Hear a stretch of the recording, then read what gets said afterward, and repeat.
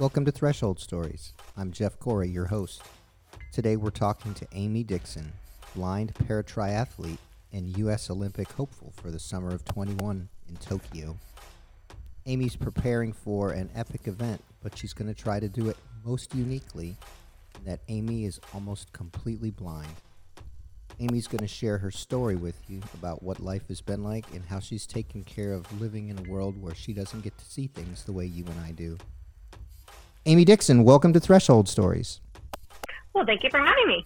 It's interesting to have somebody like you on the line here, because a lot of times I do these as face to face as much as I can, but since the camera's not rolling, I'm getting to do this in basically my grunge clothes. So I haven't shaved. The COVID effect of working from home all the time has allowed me to be a bum today. So I just appreciate you letting me bum out. Cool. Same. So I'm still in my sweaty training clothes, actually. Right. That are now dried sweat. Yeah. So you're in California right now, and it's 2 p.m. It's a Friday. And Yes. when I buzzed you at the start of this, you said, great, looking forward to it. I'm eating lunch now. And Yeah. that was 2 p.m. And when I was chatting with you beforehand, I said, all right, you must be training. And Yes. so walk us through, completely out of context, what have you been doing this last week for training? Oof. A lot of volume. The blessing and the curse of the Olympics and Paralympics being postponed for an entire year. So It's now going to be August 29th of next year. Is that there were some holes in my fitness that we didn't have the luxury to work on because of the interest of time, because, the games was supposed to be coming up in 4 months. Right. And now that's not the case. And so, we were really focusing on top end speed and a lot of threshold and super threshold kind of work. And so now what we have noticed is that I have something called cardiac drift, and that is, Sure. A sign of a lack of endurance, and that kind of lasts 45 minutes to an hour at a steady state. And I've never had the time or, luxury of being able to work on that kind of thing because, Event after event after event. Yeah, event after event after event. And usually in my off season, I have a rare disease, and spoiler alert, I'm blind. And I have had 33 surgeries to save my vision, and usually have a lot of those surgeries in the off season, which is when we would normally be working on those base miles. So I've been busy recovering from surgery rather than actually training during that November, December time when we would normally be working on this kind of thing. So now we have the time. And so it's been a lot of zone 2, really boring, long stuff, 90 minutes, zone 2, working on saddle fit, working on bike fit. Let's see. A lot of long, slow distance, which as a sprint distance athlete is akin to torture. Right. I was like, oh my gosh, how do people do Ironman? So hold us through. And you retire from sprint distance triathlon as a professional athlete, so you want to do Ironman? I'm like, hell no. So before we jump over to some of the pieces of your story that includes the blindness story, geek out for us for a little bit. What did you said a lot of unfun zone 2 today. Actually, unfun means zone 1. Earlier in the week was. So Monday, I had a 90-minute zone 2 run, a 9-minute run, 1 minute walk for a minute, an hour and 35 minutes. And then strength training, and then an easy zone 2 1 hour bike. And then Tuesday was a 45-minute activation run with some strides at the end. So just, again, zone 2, super conversational, and then 4 by 100 meter strides to finish it off, just so get the legs turning over a little bit. And then an easy technique-focused swim. I found access to a private pool in somebody's backyard. So that's 18 yards. Yeah, so it's an 18-yard pool. Not ideal, but it's a pool. So I did 2,300 yards there. So you back up. Now you're hitting truly on the boring. You did 2,300 yards in an 18-yard pool. Yeah. So I read this story of a guy who ran a marathon just doing the same block in New York City. 10th of a mile right turn, 10th of a mile right turn. Gosh, that sounds so similar. It's not as bad as you think. It's 13 strokes to the wall, and so that's not, and normally in a 25-yard pool, I'm at 17 strokes. So It's actually not as bad as it sounds. I'm a little nervous tomorrow. I have some speed work. So speed work in a short pool is going to be interesting. But if you're focusing on technique and drill and zone 2 effort, then it's fine. Mm-hmm. So tomorrow will be the real test. I'll let you know how that goes. Right. And then, so that's Tuesday was technique, the 45-minute zone 2 Roma strides, and then a 90-minute zone 2 bike with some efforts in there at 75, 85%, like 5 minutes here, 5 minutes there, nothing crazy. And we weren't reinventing the wheel. And then Wednesday was hill repeats on the treadmill in the garage. So 3 minutes at 5%, 3 rounds of that, and then running downhill at speed for 2 minutes. And then some at speed, meaning at race pace speed? Yeah, just about race pace, just letting the legs go, kind of relaxed. But it feels like a zone 2 effort because you're going downhill. So it's actually a pretty relaxed, Where does your angst on that 1 to 10 scale when you do that?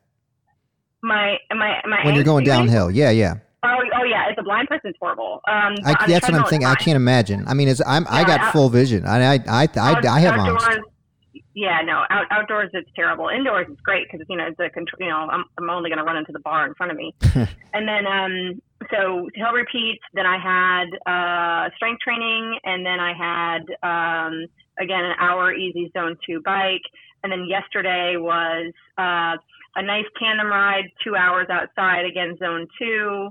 That was a rare treat. I don't normally get outside on the tandem, maybe once every 6 weeks. Mm-hmm. I get outside on the bike, and then beautiful day for that. And it's hard because there's a lot of traffic lights up and down the coast here, and so it's hard to keep a consistent effort. But we did the best we could given the terrain we had. And another 2,300 yard swim yesterday, and that was some 400s in there. So I keep jumping in here. What's the point of 2,300? Where did that number come from? We're working our way up we were at 1,700 to start a couple weeks ago. Mm-hmm. So I just got back in the pool. So we're incrementally working our way up. Normally I swim about 4,000 yards, 5 or 6 days a week. Mm-hmm. So we're working back up to that volume. All right. So everybody listening, that's something like 20 to 25,000 yards a week of swimming. Yeah. In order to be an Olympic grade triathlete.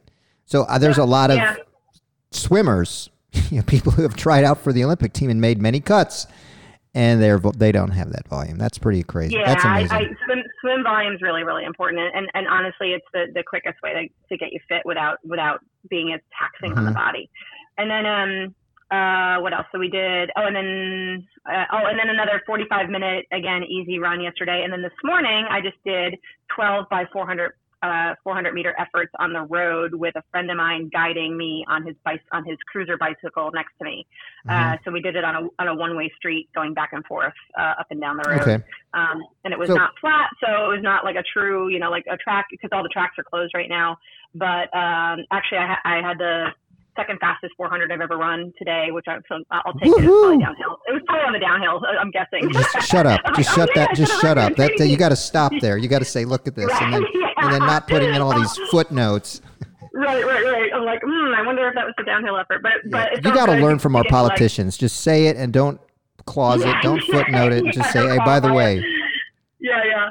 So all right. So your session count per week. Your session count per week is like what? It's got to be between 15 and 20. I have 3 a day, pretty much every day. And do you have, so what's your, so how many days in your ATP? Like, do you have a 21-day cycle before you get a day off, or what is yours work? No, actually, I have a new coach, and I have had every Sunday off since I started with him, which is like unbelievable. I've never had that before. So, is there a spiritual connection there? Like, is that keeping the Sabbath, or you just take Sunday off because if you don't, your body's going to blow? I don't know. Right now, I don't know. It's not going to last. I know once we get back into the thick of things, but for right now, and I have an optional 30-minute run on Sundays, which he says if I want to go for a walk with my dog, do that. He says, if the legs feel great, go for the run. If not, just go for a walk.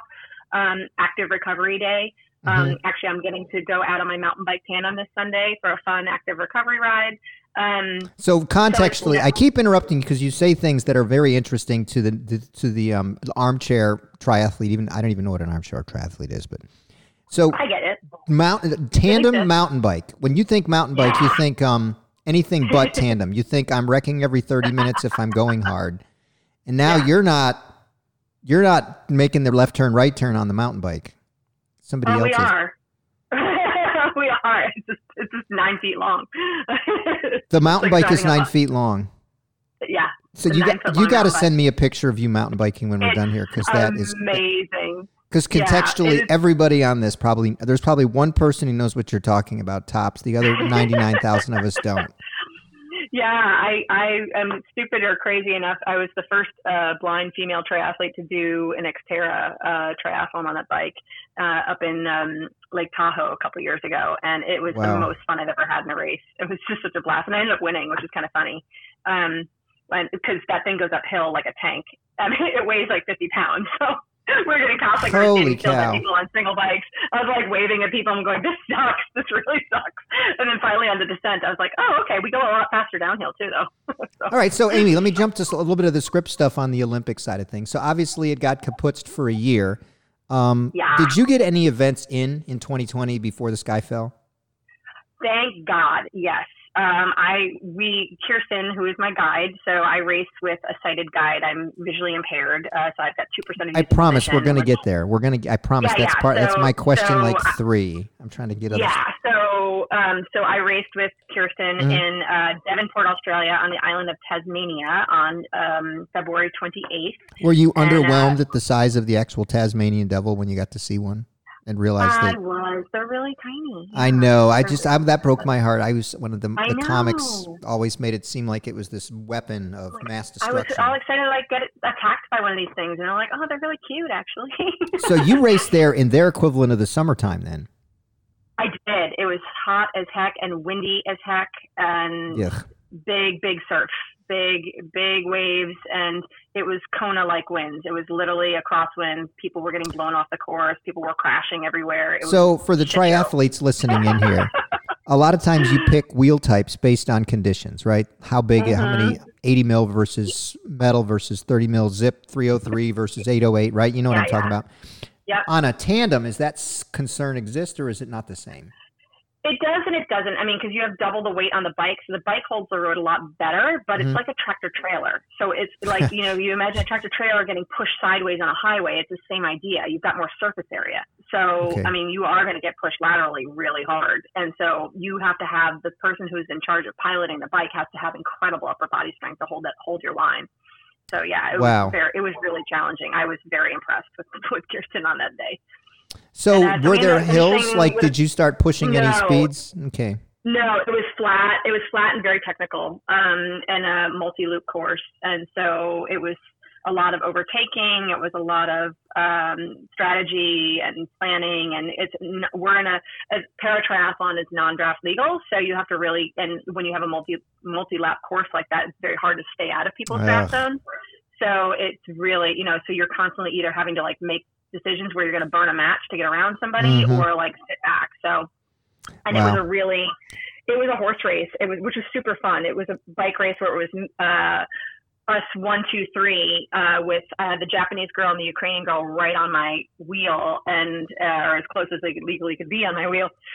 And so we had to fight for every meter of road on that day. So it truly got down to the run then. Yeah, it did. And then I learned it was actually the best race I've ever had in that definitely not the fastest run I've had, but the most strategic run that I've ever had. And I ended up making some really good decisions where we had such a nasty headwind. I was like, this Ukrainian girl is 20 years younger than me. I'm going to let her go in front and take the headwind. And I thought about Gwen Jorgensen in Rio when she was having that conversation with Nicholas Spirig, and the two of them are going back and forth, and they were arguing about who wanted to go in front. She's like, no, after you already won a medal at the Olympics. She's like, no, after you, you're younger. And I was like, you know what? That's a really good idea. Why am I going to work my butt off when this girl can absolutely blow herself up and get in front of me? And I will sit back here. And I knew historically that she's much slower than me on the run. So I didn't, it's always hard. It's harder to be in front. It really is harder to be in front because you don't know what they're doing or how they're feeling back there. Pacing becomes a trip to Vegas when you're in front. Oh, it's so, and I felt like I was at a suicide pace, and I was for the first mile, and I was like, this is not sustainable. So I literally just put the brakes on. I tucked behind her, and I was like, and she was so shocked. And then all of a sudden, the pace slowed down like almost 30 seconds per mile. And Kirsten goes, this is like 30 seconds slower than your normal race pace. I said, yup, I know. Let's enjoy it while we can. And so I waited until there was, and then I just caught my breath, relaxed, settled into a rhythm, and I waited until there was 800 meters left, and then I just dropped. They'd light him up. Yeah, it was super fun. So that was a great race for us, and it was the only race that we got in 2020. But it was a very high points race, so it was an important one. And we actually flew to Florida after Australia, to race in the Pan American Championships. And the day before the race got called, so we got sent home. So what else would have been on your 2020 schedule other than the Olympics? So we would have raced Pan Ams in Sarasota, Florida, and then the following weekend we had another World Cup in Sarasota, Florida, and then from there we were going to head to Yokohama, Japan on May 17th.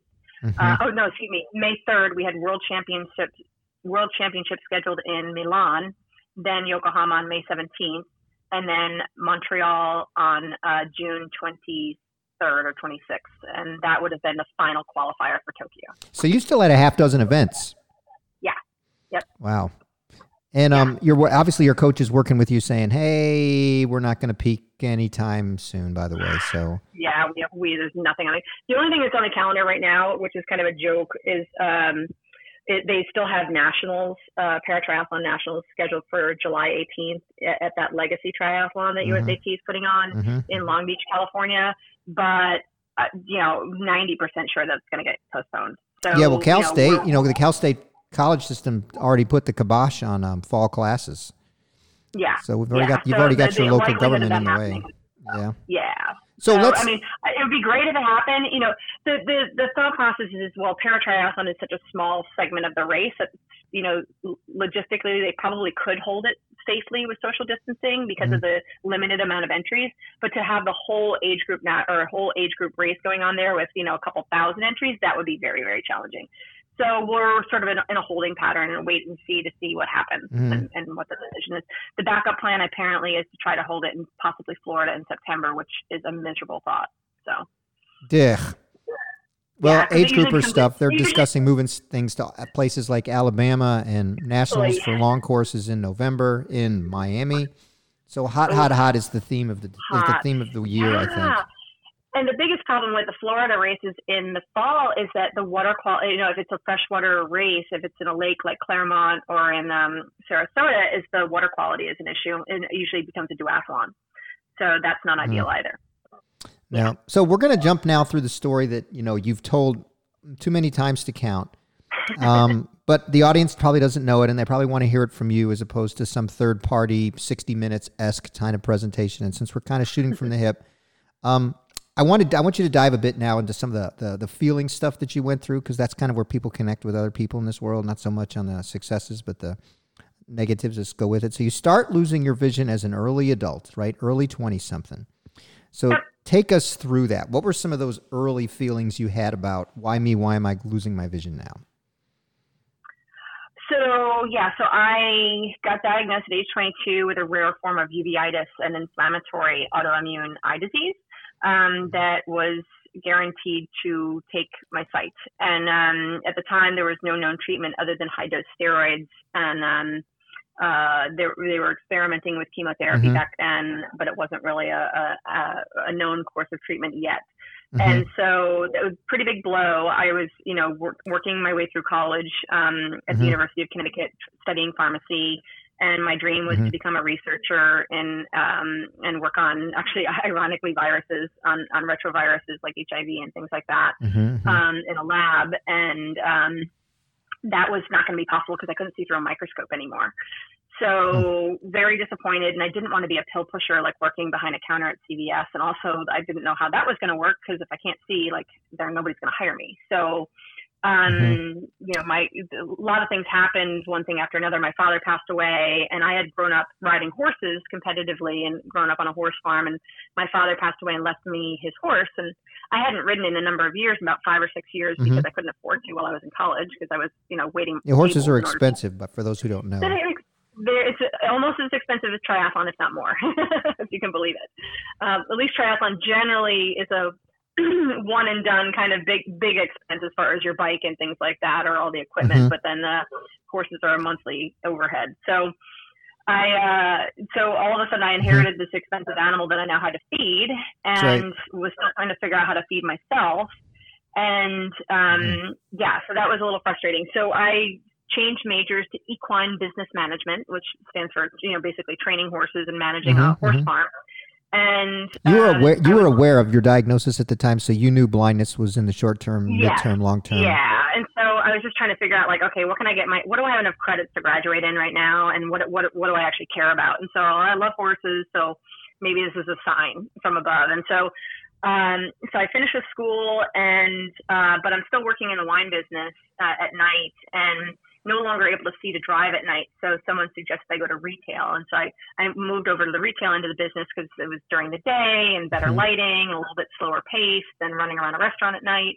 And I really enjoyed it and became quite successful. And then I ended up having a very good long career in that. And I knew that no matter what happened with my vision, I would always have a job and a roof over my head, because my nose and my palate were the most important things, because my job was tasting and assessing and buying wine for my chain of stores that I worked for. So there's a perception in the world that when you lose one sense, the other ones compensate for it. What I guess I just heard you say is your palate hypercompensated for your loss of vision. Is that true? For sure. And I don't know if it necessarily became better, but it was something that you were forced to focus on more, and that you use differently than when you have full vision. So it was, definitely more acute, and I really enjoyed it. And so I figured out how to make a living at it and became a sommelier, or a wine expert. And as my vision deteriorated and I stopped driving, I was still able to, maintain a career in the wine business, until I became, my disease is an autoimmune condition. So every time I got exposed to a bacteria or virus, it would trigger an immune response and cause me to lose more eyesight. So initially I lost about 70% of my peripheral vision from right to left and top to bottom. And, but I was still legal to drive, barely, but I was still legal to drive until about 12 years ago, I guess now. And then I had bronchitis, and that wiped away most of my remaining vision. So now I'm down to about 2% of usable vision in my right eye. And so for those listening in, what does 2% usable vision in your right eye mean? What are some things you can see and can't see? Yeah, so if I'm making eye contact with you at a conversational distance of about 5 feet away, I can see your right eye, part of your nose, and part of your forehead, but not the rest of your face. I can't see your mouth, I can't see your forehead, I can't see your hair, I can't see your ears. I can only see that little, it's like looking through a keyhole or a straw. And everything else is black around that spot. So the further away from you I am, like if I'm 10 feet away, I can probably see your whole face. And if I'm 20 feet away, I might be able to see you down to your shoulders. And if I'm 30 feet away, I can probably see you down to your waist or maybe down to your knees. Okay. So it pans out. So the further away things are, the better for me. So I can see the whole thing, so in a movie theater, like if I go to a movie, I'll sit all the way in the back right corner, and then I can see about 2/3 of the screen. So that's a win, except action movies are really lost on me, because I'll be like, what just happened? Where did I go? So taking that idea that you go to the back right corner, you can see 2/3 of the movie screen. How does that fit into your triathlon world? Hold people's hands through the concept of how paratriathlon is structured and organized, because people just think that paratriathlon means you're swimming with people with no arms and legs, and competing against them, and hold people's hands for that. Well, one of the things to add insult to injury, so my vision, I have what's called photopsia, which is strobing and flashing. So everything is constantly strobing and flashing. So I see flashing white lights in front of my eyes all the time. So if I'm looking at you, it's kind of like a TV camera that's cutting in and out. Like a bad signal on an old black and white TV, where you like want to hit the top of the television and make it tune in with the rabbit ears back in the day. So things cut in and out, and so the higher my heart rate is, the less I can see, because the faster that flashing occurs. So above a heart rate of 165, I have no vision whatsoever. My vision whites out entirely because the flashing becomes so bright I can't see anything. So back to Tasmania, when you were at the end, when you said rock and roll for that last 800 meters, was that you telling, hey, Kirsten, I am not seeing anything for the next minute? And she knows, and she's raced with me long enough to know that that's the case, and that I'm entirely dependent upon her. Wow. So with paratriathlon, the way it works, there's I'm going to screw this up. I think there's 5 different disability categories. There's wheelchair, and wheelchairs divided up into H1, H2, H3, and that's based on the level of impairment. So just because you're in a wheelchair doesn't mean you can't use your legs. So certain wheelchair athletes have spasticity in their legs where they can kick a little bit in the swim. And then some have none, where their legs actually sink, and they actually have to have wear like a neoprene bottom, like a wetsuit bottom. Even if it's a non-wetsuit legal race, they're allowed to wear wetsuit bottoms, like the lava pants or whatever they're called, in order to give their legs flotation. And a lot of times they'll actually wear a brace to hold their legs together, because otherwise their legs flop wildly and actually cause a lot of drag. So there's H1 is considered the most impaired, H2 is moderately impaired, and H3 is the least impaired. I didn't know that. Okay. Yep.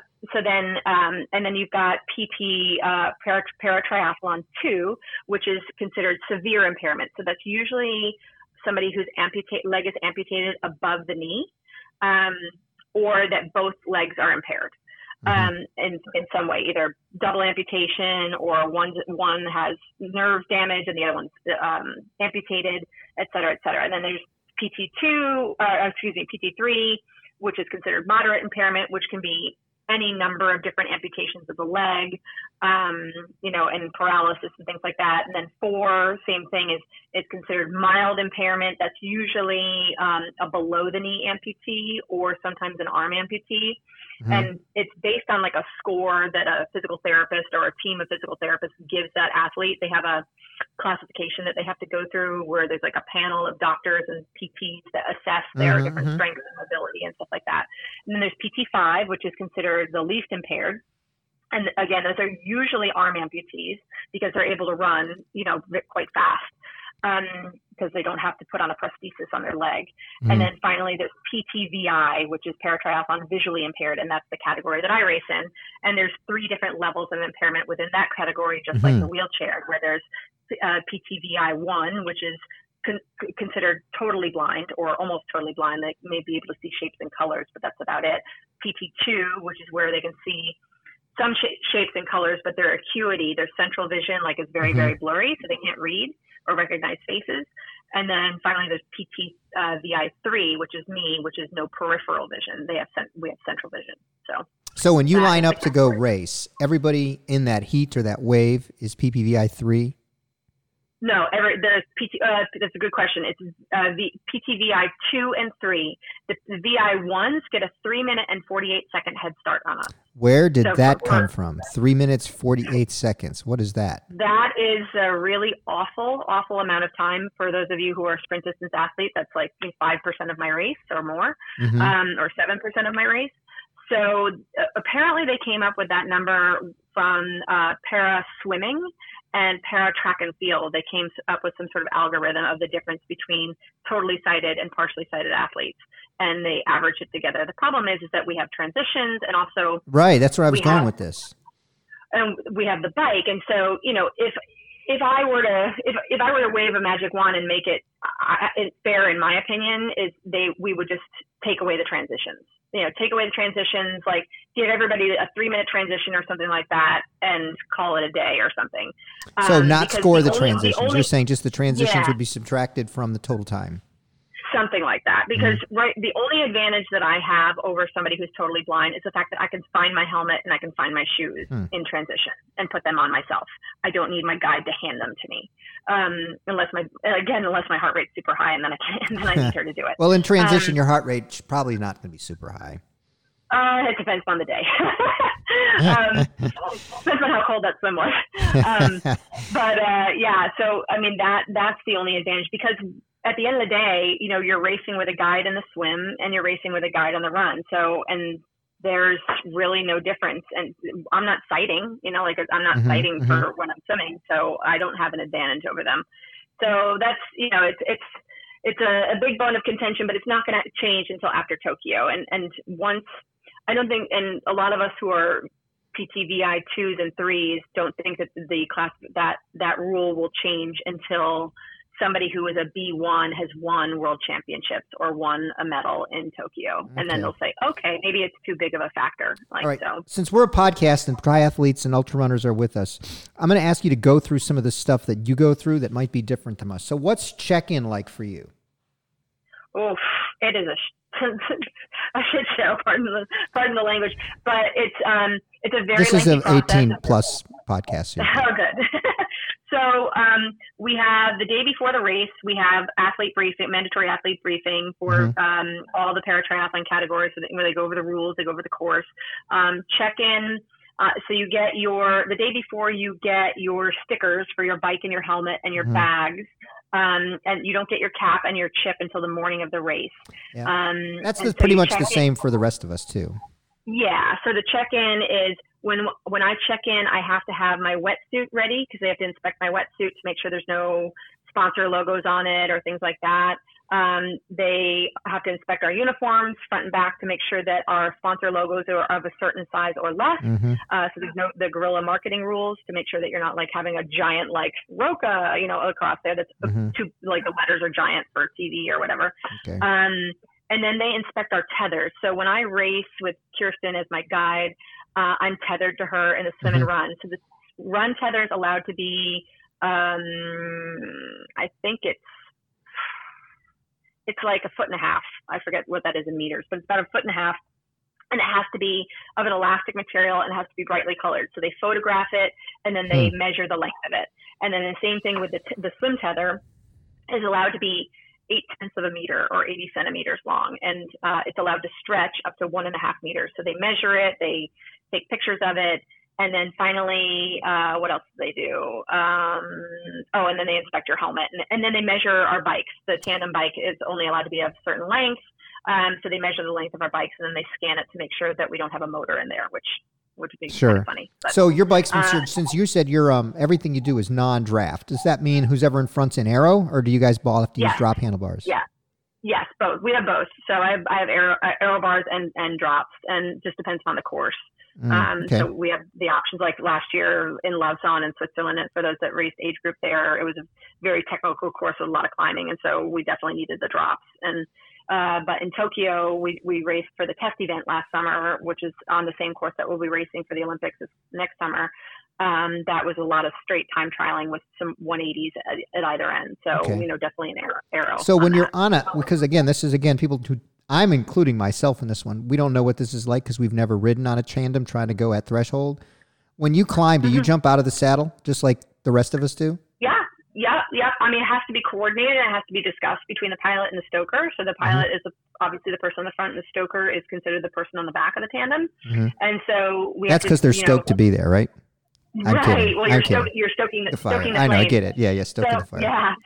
So, so we usually pre-discuss it before, or we always pre-ride the course. And so we'll be like, okay, this is a good spot to stand, or like, and sometimes it just happens where, you can't sit anymore on a climb and you're just like, I got to get up. You're preaching to the choir there. I get that. Yeah. So, right. I mean, but again, it has to be, discussed. Otherwise you will tip the bike over.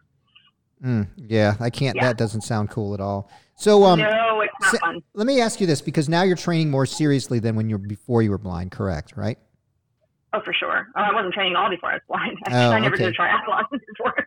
So when you are doing your distance is sprint, right? You don't do Olympic or half or anything like that. Sprint distance? No, sir. Yeah. Sir, holy capoli, I'm proud of you. So when you tell everybody how fast are you trying to run? When you get off the bike and you put on your running shoes and you got a 5K in front of you, what's your targets? Well, the goal is a 20-minute 5K off the bike. I haven't hit it yet, but that's the goal. Right. And you're holding a heart rate of, if the stars were aligned, what would that heart rate be? I don't look at it. What about afterwards? Don't you and your coach debrief and look at the numbers and say, it's in the 180s. Holy cow. I can't do that. I'd die.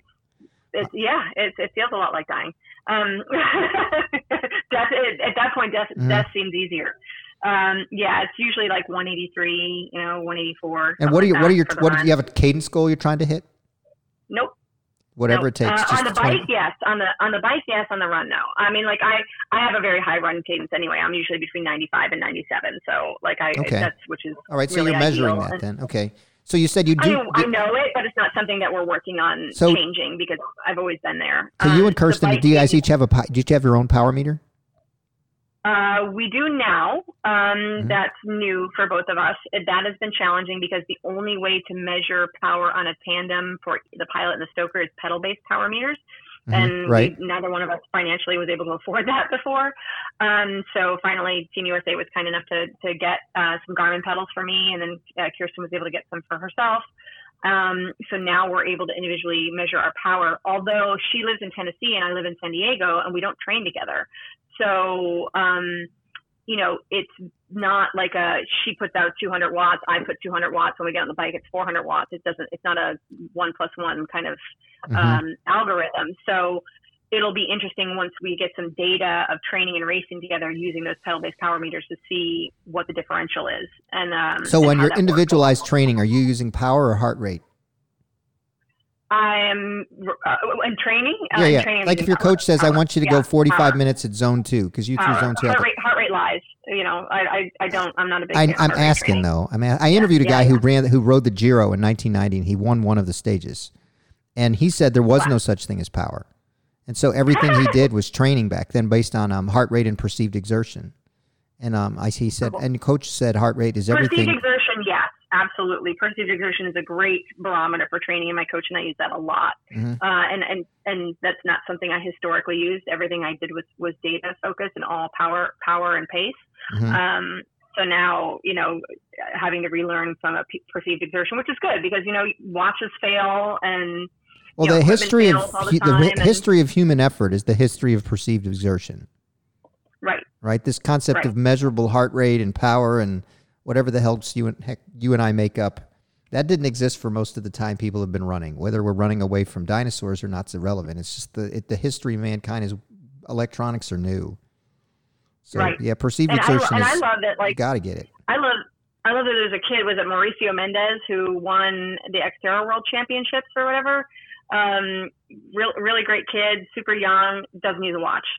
Doesn't wear a watch. Like just goes out and just goes on effort. And so and never has and probably never will. And that can work for some people and not for others. But I mean, it's really a good testament, of knowing your body and knowing your limits and knowing what intensity you're racing and training at, which is really, really smart. Really smart. Let me fast forward here a bit because we did some deep dives on topics that I wasn't expecting to, but I'm sure people are appreciating here. So you have this message that I found when I go digging for you on the internet. It says, one does not need sight to have vision. Where did that come from? Well, I mean, did you come up with that, or did somebody say, hey, this kind of fits you, or did you swipe it from somebody, or where did that come from? I love it, by the way. Not that my opinion matters on it. Well, I think that came after I had the blessing of going to Boston Marathon. I didn't race. I was racing the 5K there, but I was there supporting a bunch of friends of mine who were running, and it has the biggest concentration of blind runners in the world at Boston Marathon. I never would have known that. 70 blind runners there, and the California International Marathon, which is the U.S. Blind Marathon Championships. And so I was at Boston Marathon, and a friend of mine, Jason Romero, had a documentary filmed about him. He ran the circumference of Puerto Rico while blind, with using a jogger stroller from Thule with headlights on the front of it, while his mother drove a Subaru station wagon behind him to light the road for him. And so it was like an incredibly inspiring story. And where I came up with that was I had watched this film, and one of the things that before I sat down to watch it, we were watching like a preview before the marathon. A friend of mine who's totally blind, he said, Amy, you have decent central vision. Would you mind being our narrator for the film? Because normally for blind people, you have like a on-screen description of what's going on of the action, but they hadn't added that to this film yet. And he said, would you do us the honors and tell us what's happening on the screen? I was like, sure. So there's a room of 60 blind people, and here I am having to narrate this film, and it felt like such a huge responsibility. I was like, oh my gosh, I have to describe what's happening and make sure I don't miss anything. And so it needed to be somebody like you, because the blind people need somebody who's got the been there, done that on these descriptions to get the whole thing, right? like but on the one hand, I hadn't been on the totally blind side of things. So I was so nervous about the responsibility, and I wanted to make sure that I was capturing it effectively. And so, the guys are running up the hill in the pouring rain. The camera goes down to his shoes, and you can see blood like collecting on the toe box because his feet were so raw and bleeding from all the blisters, and his feet were like super mangled. And then he pulls over to the side of the road, and he takes his shoes off, and his mom brings out a fresh pair, and he's bandaging his toes, and it's pouring rain. He's got a headlamp on, and it's nighttime, and then you just see the silhouette of him in front of the car, like standing by the side of the road, bandaging his feet in the pouring rain. And so I'm describing this for everybody, and it was like, so it was exhausting and exhilarating at the same time. And then my friend Randy, after the movie, he says, "Oh my God, that was amazing. It was such a great movie." I said, "What are you talking about? You didn't see it?" He goes, "I did. I saw it through your eyes." And he's like, "You did a great job." And so again, like that's when I thought, like, gosh, you don't need sight to have vision. And because you can always picture these things in your head. And Randy's this amazing hiker where he's hiked Mount Kilimanjaro. He's done like the 40 tallest peaks in New Hampshire all in one calendar year. And he has no vision at all. And so, but his wife describes things for him, and he's like, "Amy, it's just like I always saw, just in a slightly different way." So it was very inspiring to me. And I do know that my disease will take the rest of my vision at some point. It's a progressive disease. I'm beating the odds. I'm the first patient over the age of 40 that has any usable vision with this disease, but I will be totally blind at some point. So it's really inspiring and encouraging to know that when that does happen, I'm just going to be able to see in a different way. And thanks to people like Randy that pointed that out for me. Well, gosh, that's a choke me up kind of thing, listening to it from, regardless of whether or not I can see or not. The descriptor you used for that fella running, what was his name? Jose? Jason. Yep. Jason. I got it. I mean, I got a visualization, partly because I've had the bloody toes from ultramarathon. Right. But partly because I could imagine, I mean, I added a darkness to it. I added a fog to it. I added a wind factor to it. Just because when you get this idea of a car with lights on, in pouring rain, shoes off, bandaging, I'm assuming white tape, even though you never said that. That's what I'm assuming. Right. So I'm taking your puzzle, and I'm adding four down and 56 across and 13 down. Yeah. It's like you add to the puzzle as you tell the story. And that's why somebody like you has to do it, why somebody like me can't do it. I wouldn't know that if I said 147, the next number is 10, whereas you would automatically say, of course it's 10. What's wrong with you?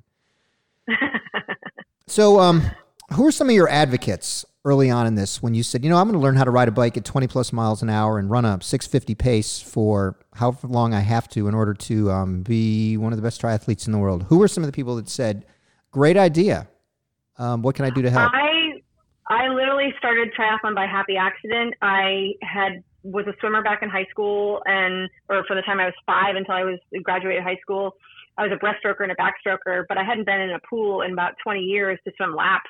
And a friend of mine had suggested I get back in the water because I had gained 75 pounds from all the steroids that they had put me on to slow down my disease. And I was super depressed. Clothing changing, Batman. Yeah. So it's like, over 200 pounds and just really embarrassed and upset with my body and frustrated. Mm-hmm. And so I got back in the pool, and there was at the local YMCA, and eventually worked up to about 10 or 15 laps, very slow, doing breaststroke. And someone suggested, there's a fundraiser coming up for the Y. It's going to be a swim-a-thon. You swim a mile and you raise like $1 a mile. And I thought, I haven't swum a mile in 20 years, but I'll try. It's going to take me a really long time, but we'll see how this goes. And it took me forever. But after that, I kind of got the fire lit under me, and I thought, gosh, well, maybe there's a master's group. Maybe I can get fast enough to start swimming with them.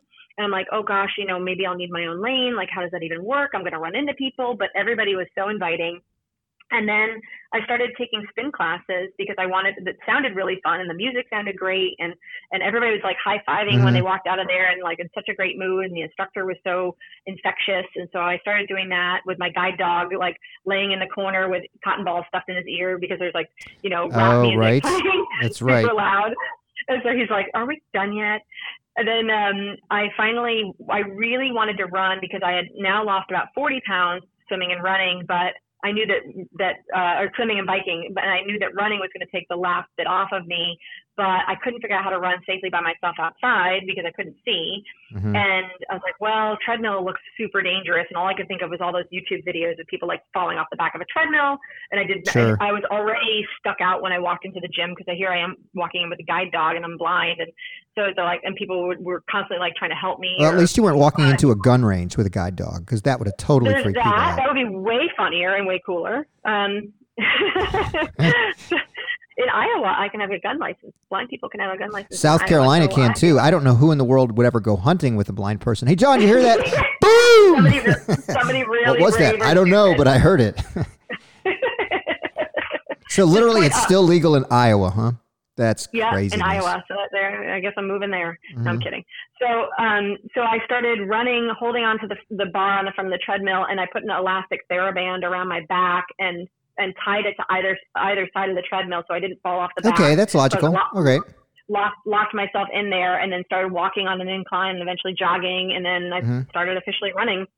And someone through social media, Carolyn Gaynor, she was living in New York City at the time and was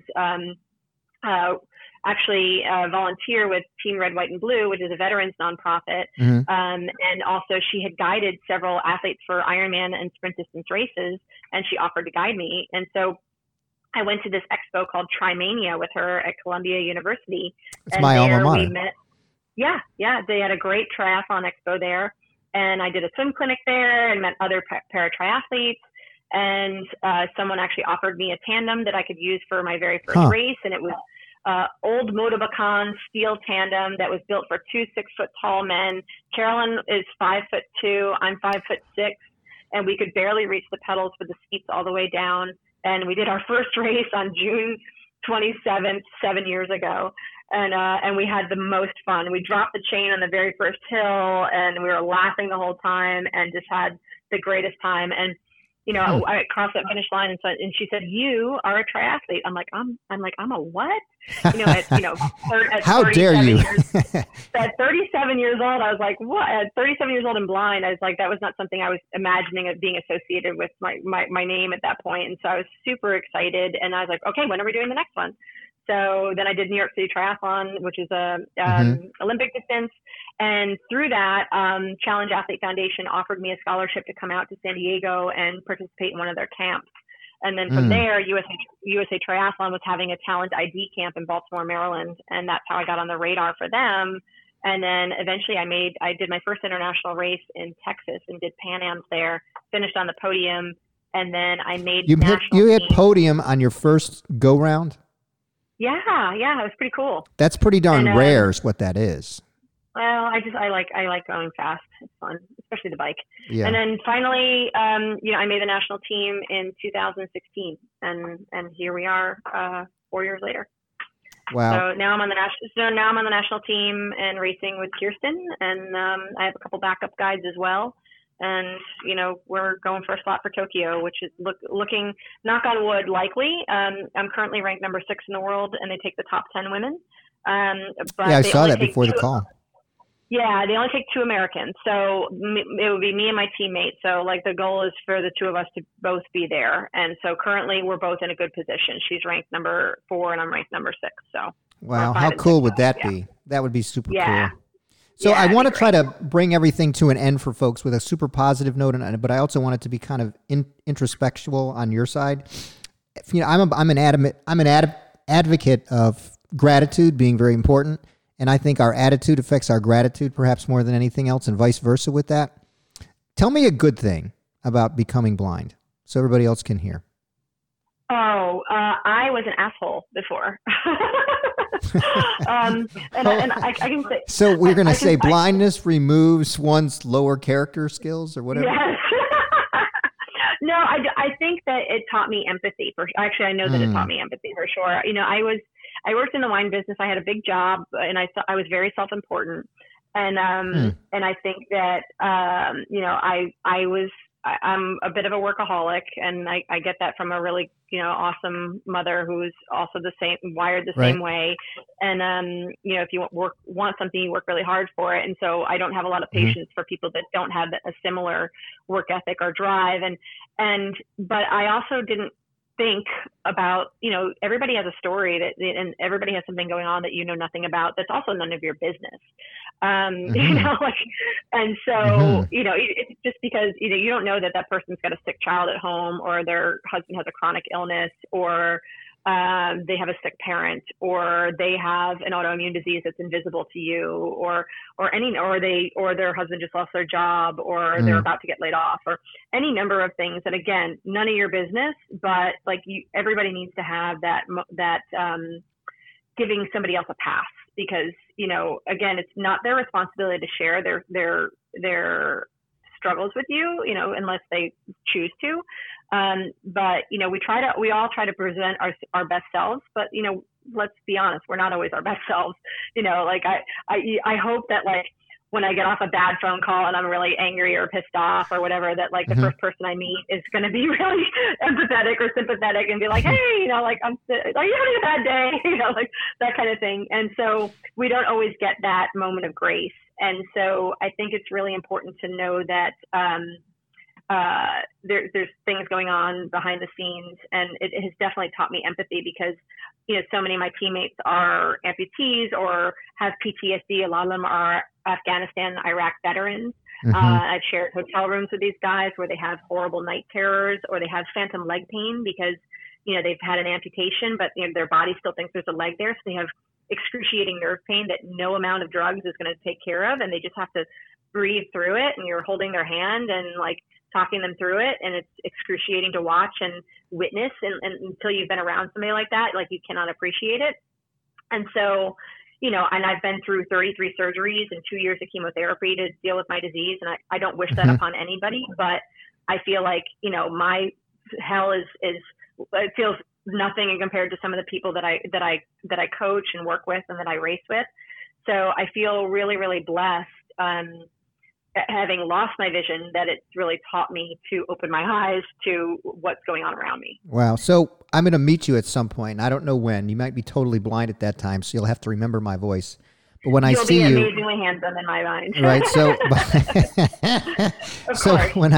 when I see you, I'm just going to say, hey, it's Jeff, and I'm just going to kiss you and embrace you, because you've touched my heart today, and you just hug me back. You don't have to say a piece. This was an amazing thing, and I hope a lot of people can get something out of this, that there's positives that come from the most crazy of things that happen. And I, for one, will be cheering for you in Tokyo in 2021. Thank you. Thanks for being on Threshold Stories. Thank you for having me. Thanks for listening to this chapter of Threshold Stories, crossing thresholds one story at a time. Ready to cross more thresholds with me in 2 weeks. If you have any questions, feel free to reach out to me directly. You can find me on LinkedIn or on my Facebook page at Jeff Gora Team USA.